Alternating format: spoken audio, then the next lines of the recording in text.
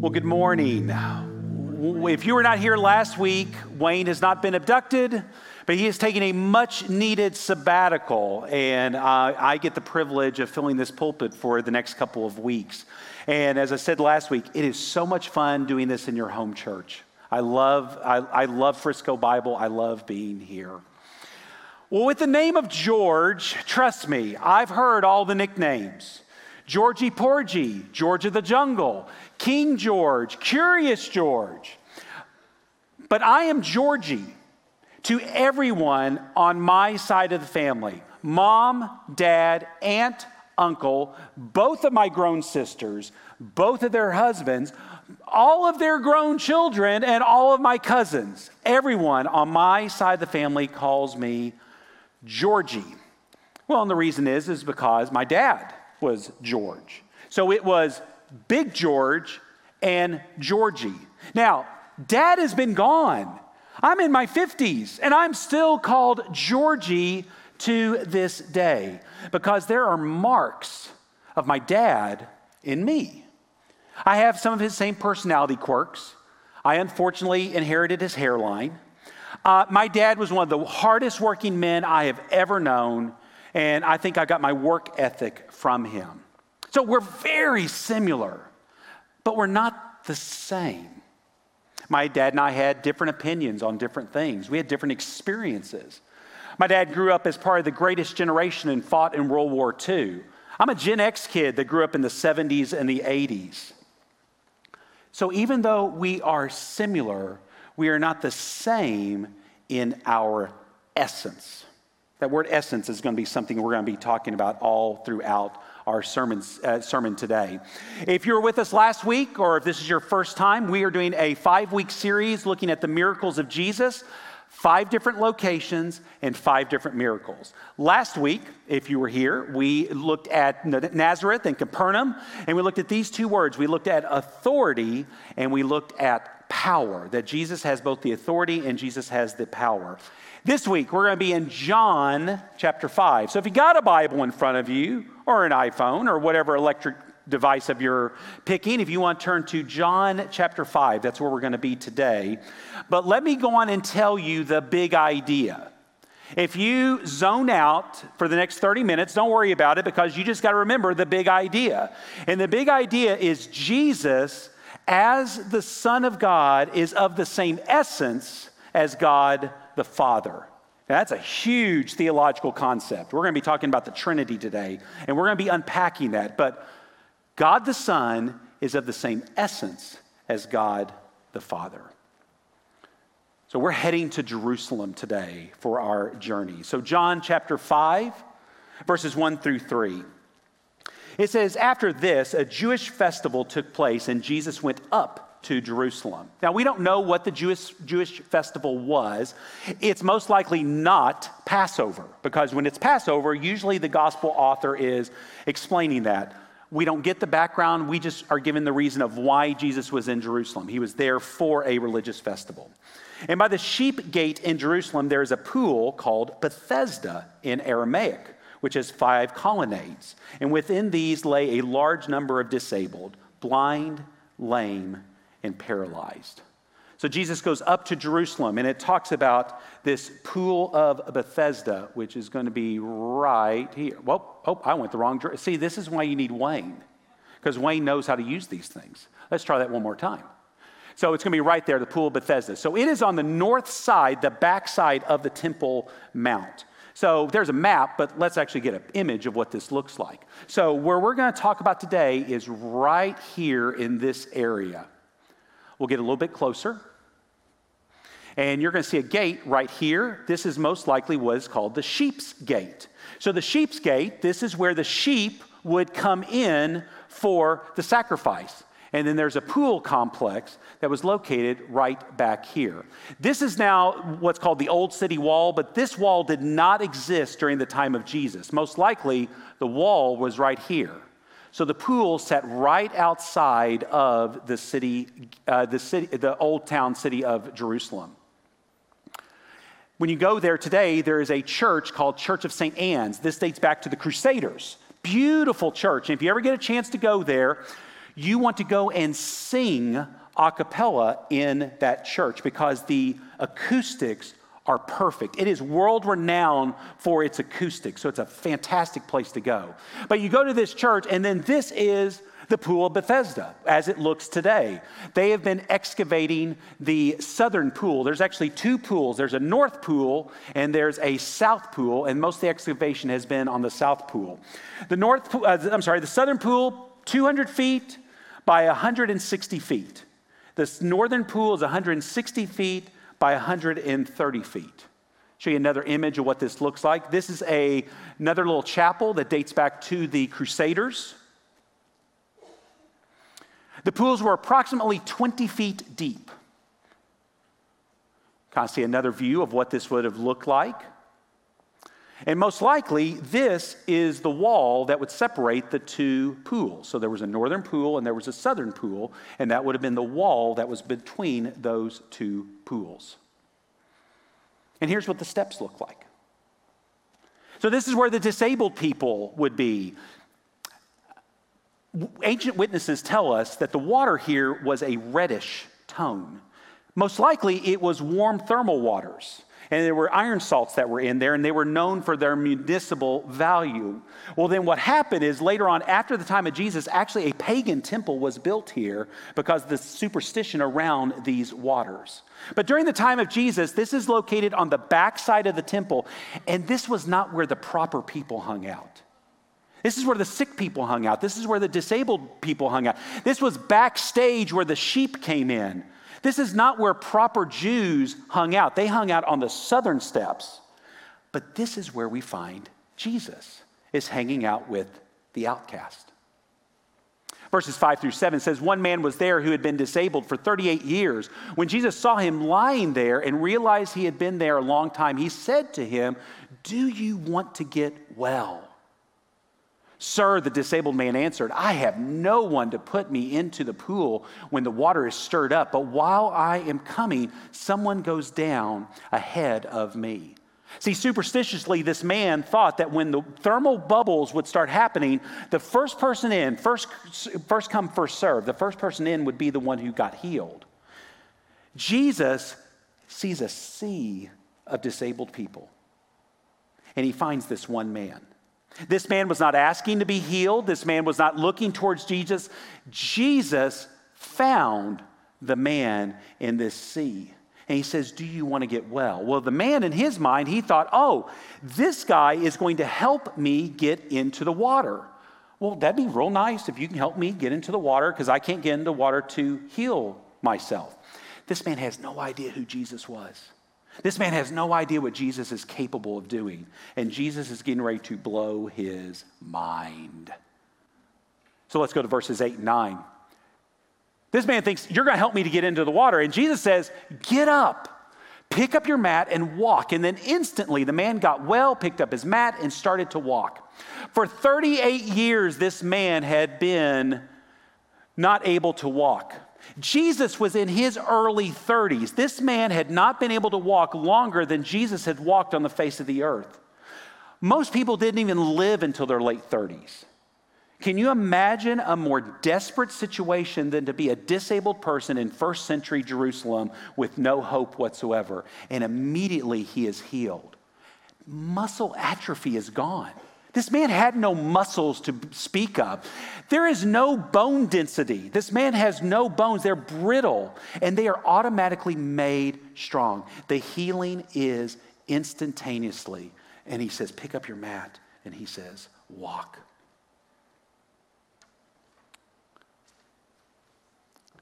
Later, when John the Baptist is wondering, okay, is Jesus really the Messiah? He's sitting in prison, and Jesus tells him this. Jesus replies to them. He says, "Go and report to John what you hear and see. The blind receive their sight." We're going to see that in 2 weeks. "The lame walk." We're going to see that today. "Those with leprosy, they're cleansed." That's in the gospel accounts. "The deaf hear." "The dead are raised." Come back next week. We're going to raise somebody from the dead. "And the poor are told the good news." Remember we talked about last week about the agenda of the Messiah? Here's the agenda of the Messiah all over again. "And blessed is the one who isn't offended by me." Last week when we talked about Capernaum, when we talked about this demon-possessed man being healed and about the church absolutely freaking out because no one had ever seen this before. No one had ever seen a lame man for 38 years get up and walk. Can you imagine the scene at that pool? They're all freaking out at this point because Jesus, the Messiah, has shown up. Well, continuing on with the story, it says, now the day was the Sabbath. And so the Jews, this is the Jewish leaders, said to the man who had been healed, this is the Sabbath. The law prohibits you from picking up your mat. He replied, the man who made me well told me, pick up your mat and walk. Who is this man who told you, pick up your mat and walk, they asked. But the man who was healed did not know who it was because Jesus had slipped away into the crowd that was there. Sabbath. Anytime you hear the word Sabbath in the gospel accounts, in your mind, you should hear the soundtrack of dun, dun, dun, because somebody's getting ready to get ticked off. Every single time Jesus does a miracle on the Sabbath and somebody gets ticked off. Well, what is the deal with the Sabbath? This is going to be a common theme that you're going to see throughout. Now, this man had been disabled for 38 years. This man was not looking on that day to be healed. Jesus could have waited till Tuesday.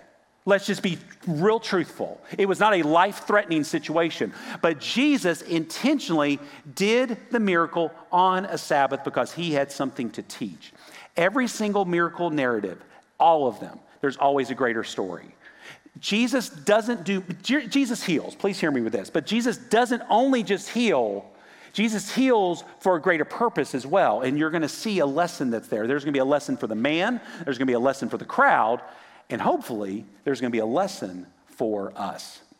So, Sabbath, what's the big deal with the rules? What's going on? Well, this goes all the way back to Genesis. So in Genesis chapter 2, in the creation narrative, it says, on the seventh day, God had completed his work that he had done, and he rested on the seventh day from all of his work that he had done. God blessed the seventh day and declared it holy, for on it he rested from all of his work of creation. So for 6 days, God is working, and on the seventh day, he rested. Now we see this expanded in Exodus 31:15. Work may be done for 6 days, but on the seventh day, there must be a Sabbath of complete rest, holy to the Lord. Anyone who does work on the Sabbath day must be put to death. Okay, let me be very clear.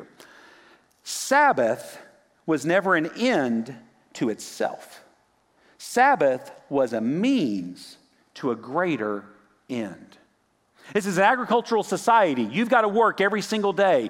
God says, take 1 day off and don't work and worship me. And even more than that, if you've got people working for you on your farms, if you've got people working for you in these different areas, you give them a day off so they can worship. You've got animals, rest them. Put them away for the day. Work 6 days, and then take the seventh day off to rest and to worship.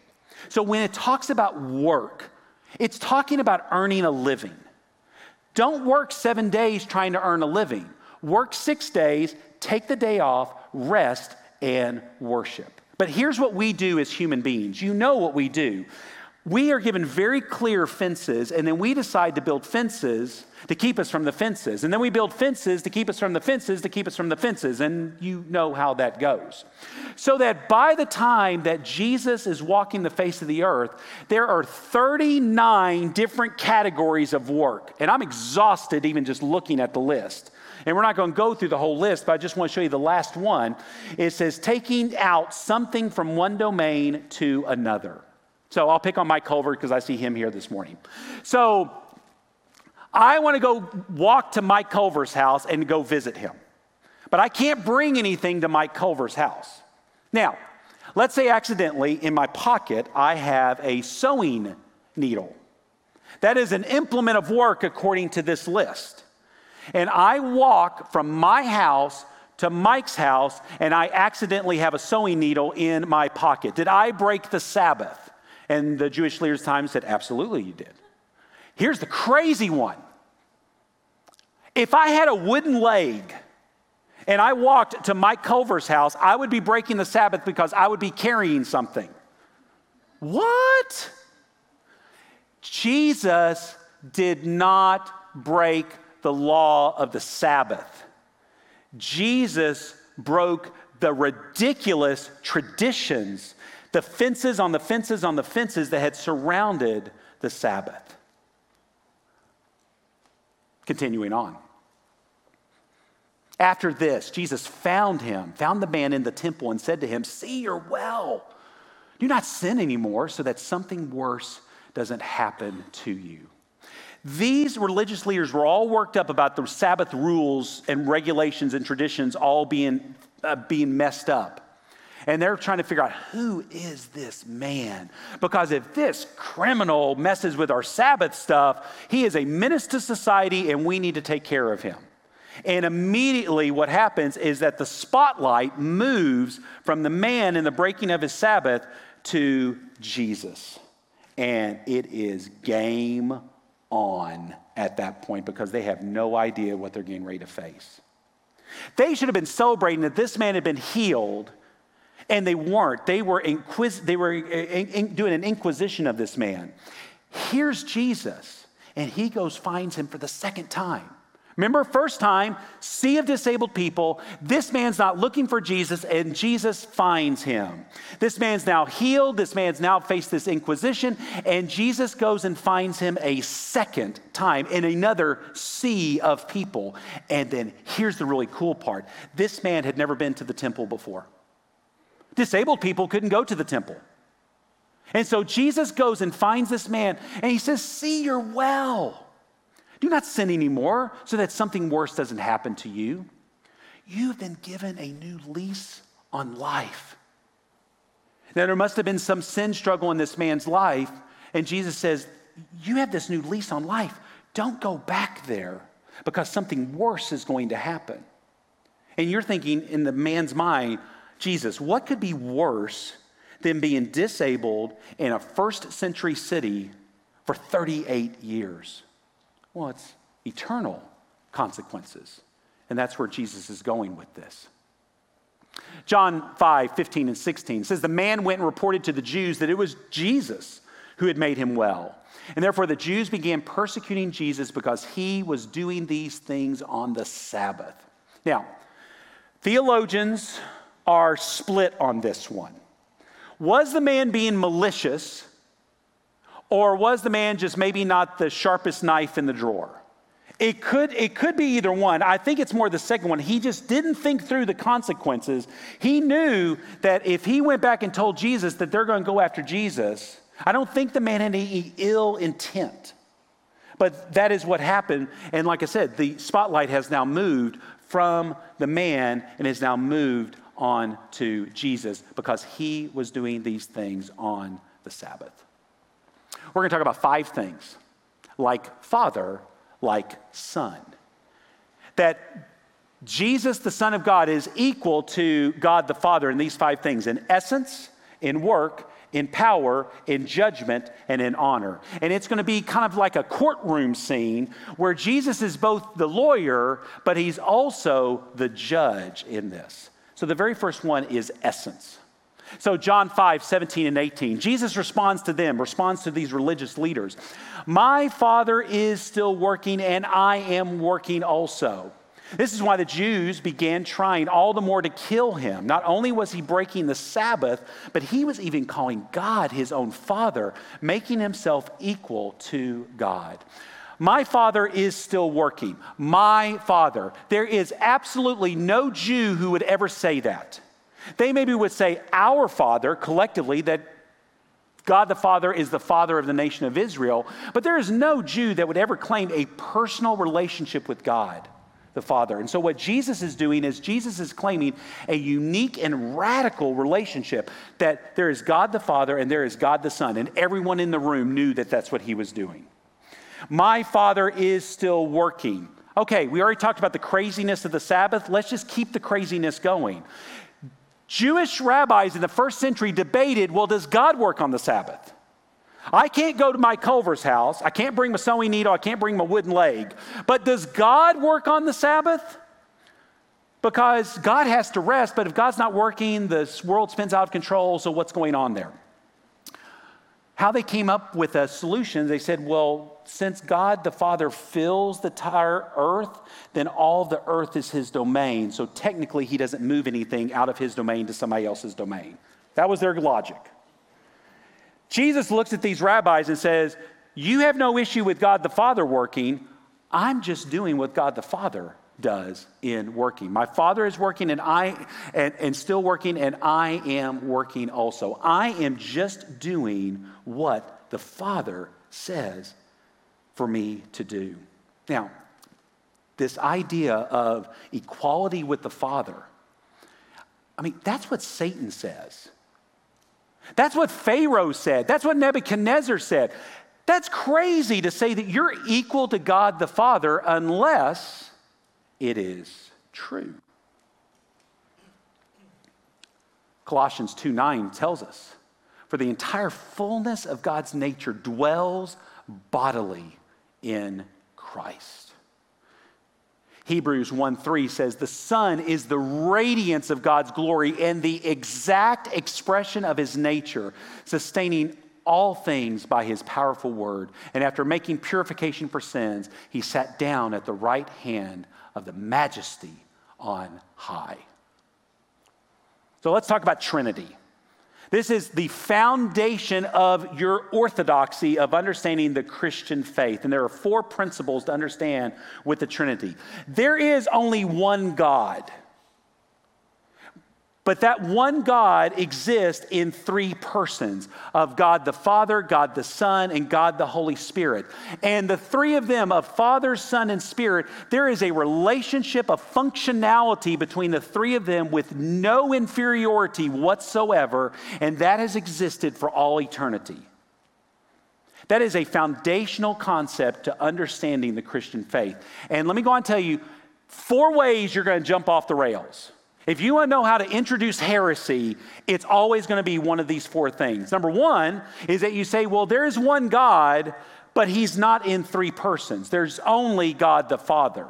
That is how a Muslim would look at this screen and say, there's only one God, and his name is Allah. Jesus might be a prophet. Jesus might be an enlightened sage. Jesus might have been adopted at the baptism, but he is not God eternal. That there's only one God, and it's the Father. So Jesus the Son, and the Holy Spirit are not equal to the Father in God, not having the same essence.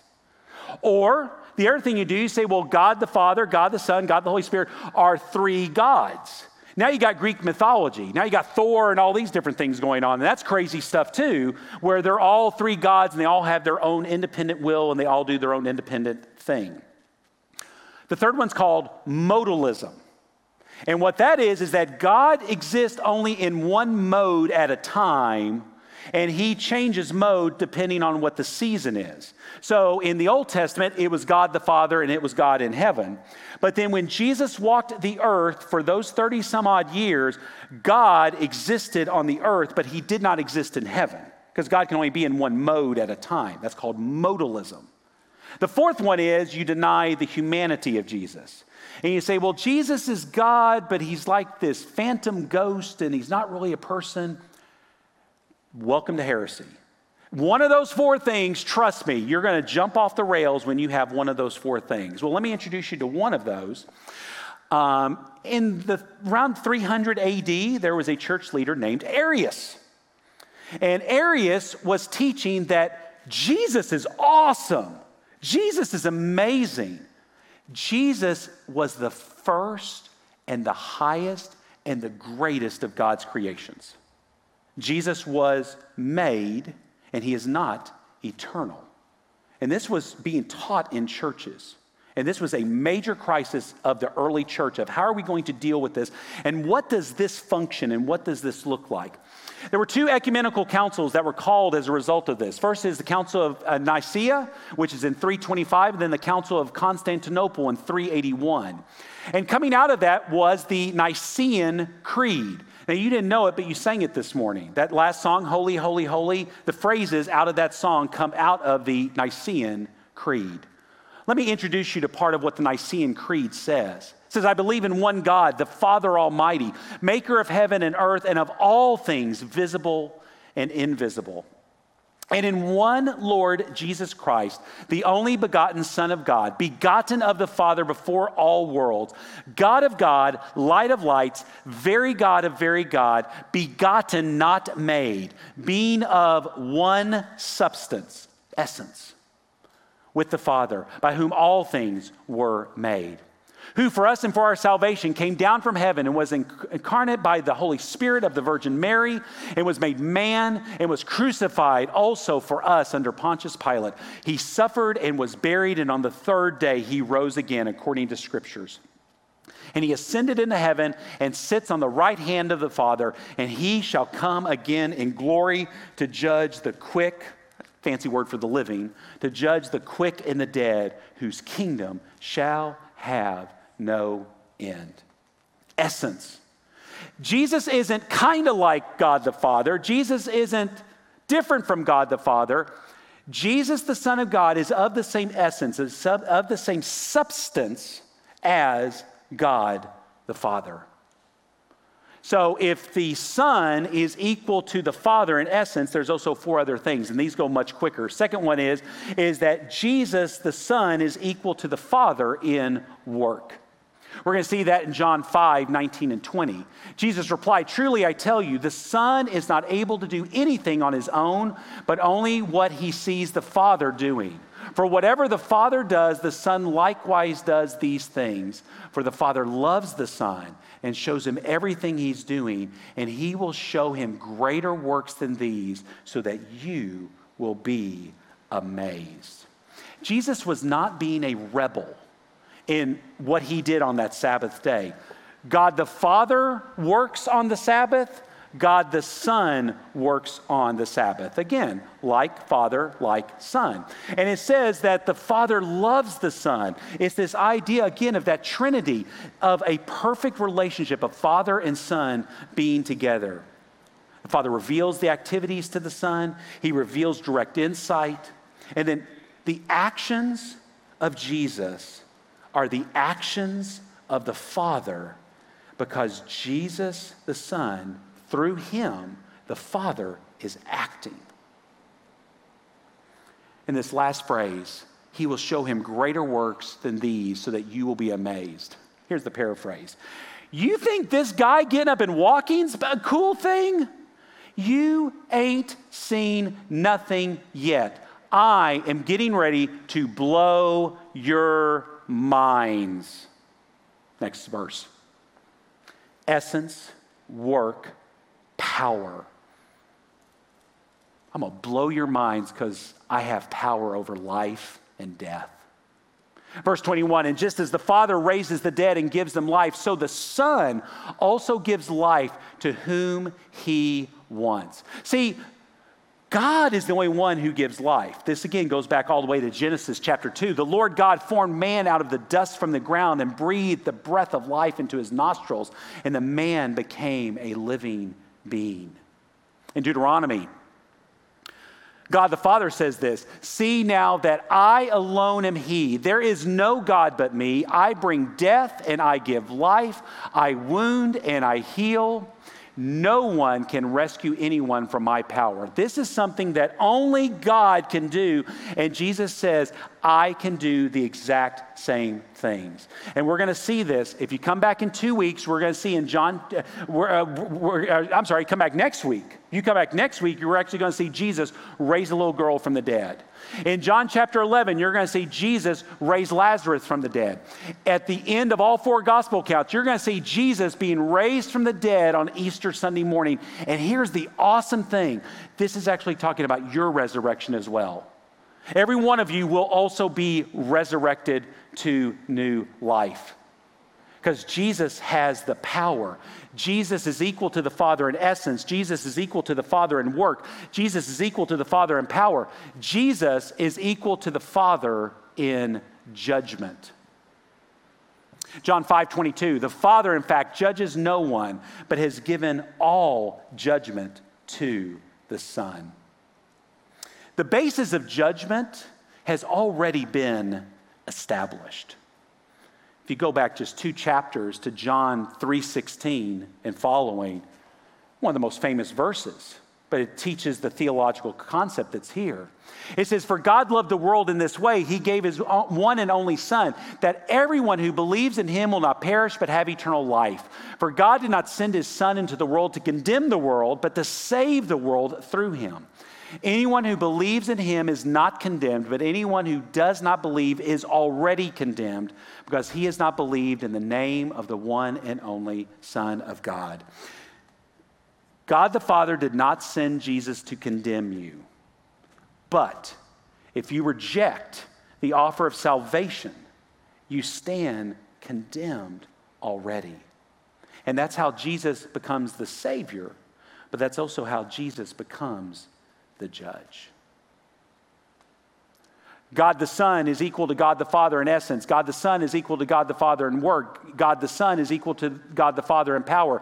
God the Son is equal to God the Father in judgment. And the last one is Jesus the Son of God is equal to God the Father in honor.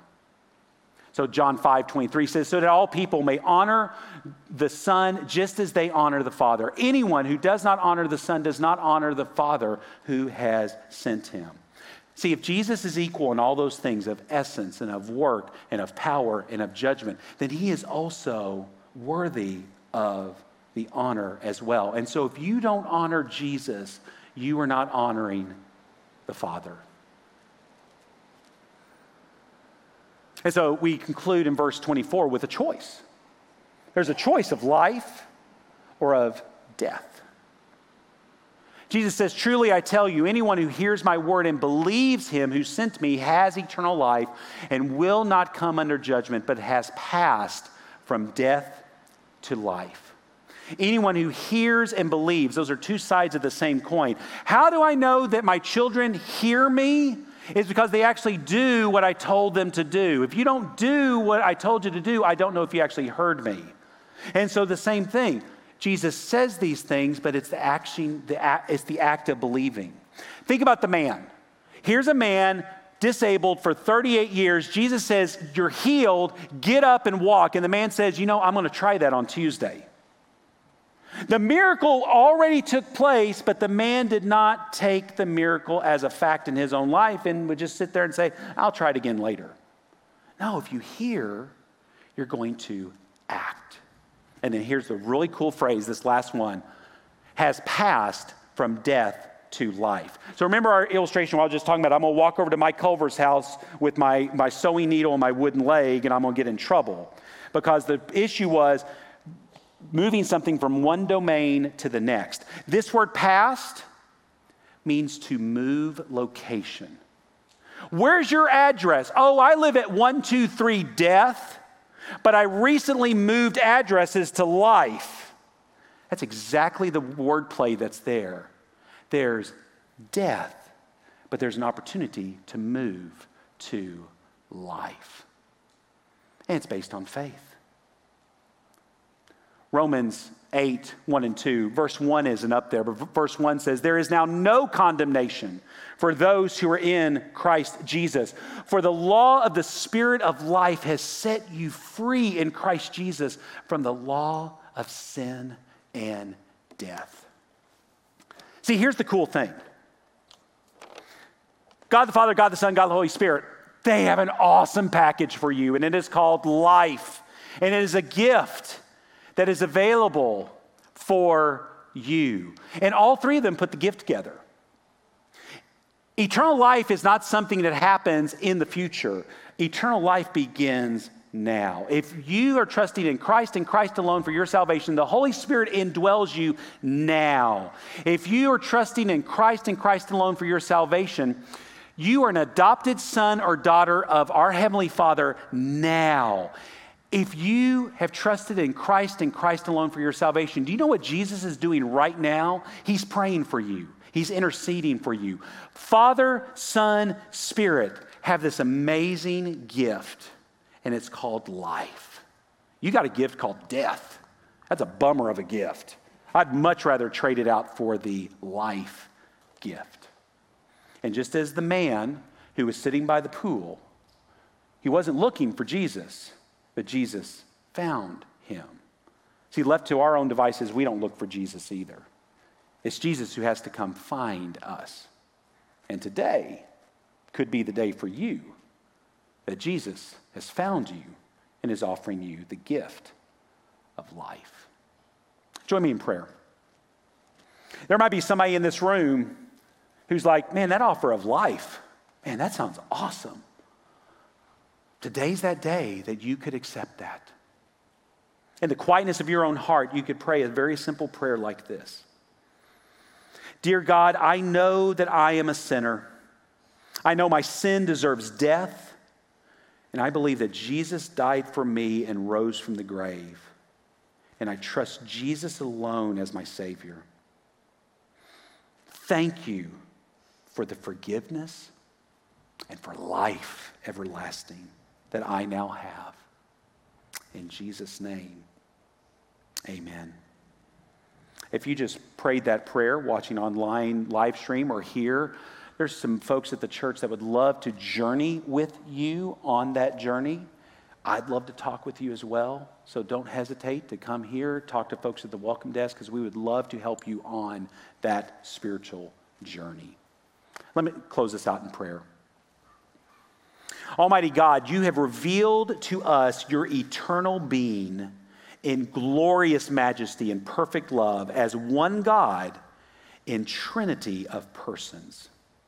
Give us grace to continue steadfast in the confession of this faith and constant in our worship of you, Father, Son, and Holy Spirit. For you live and reign, one God, now and forever. Amen.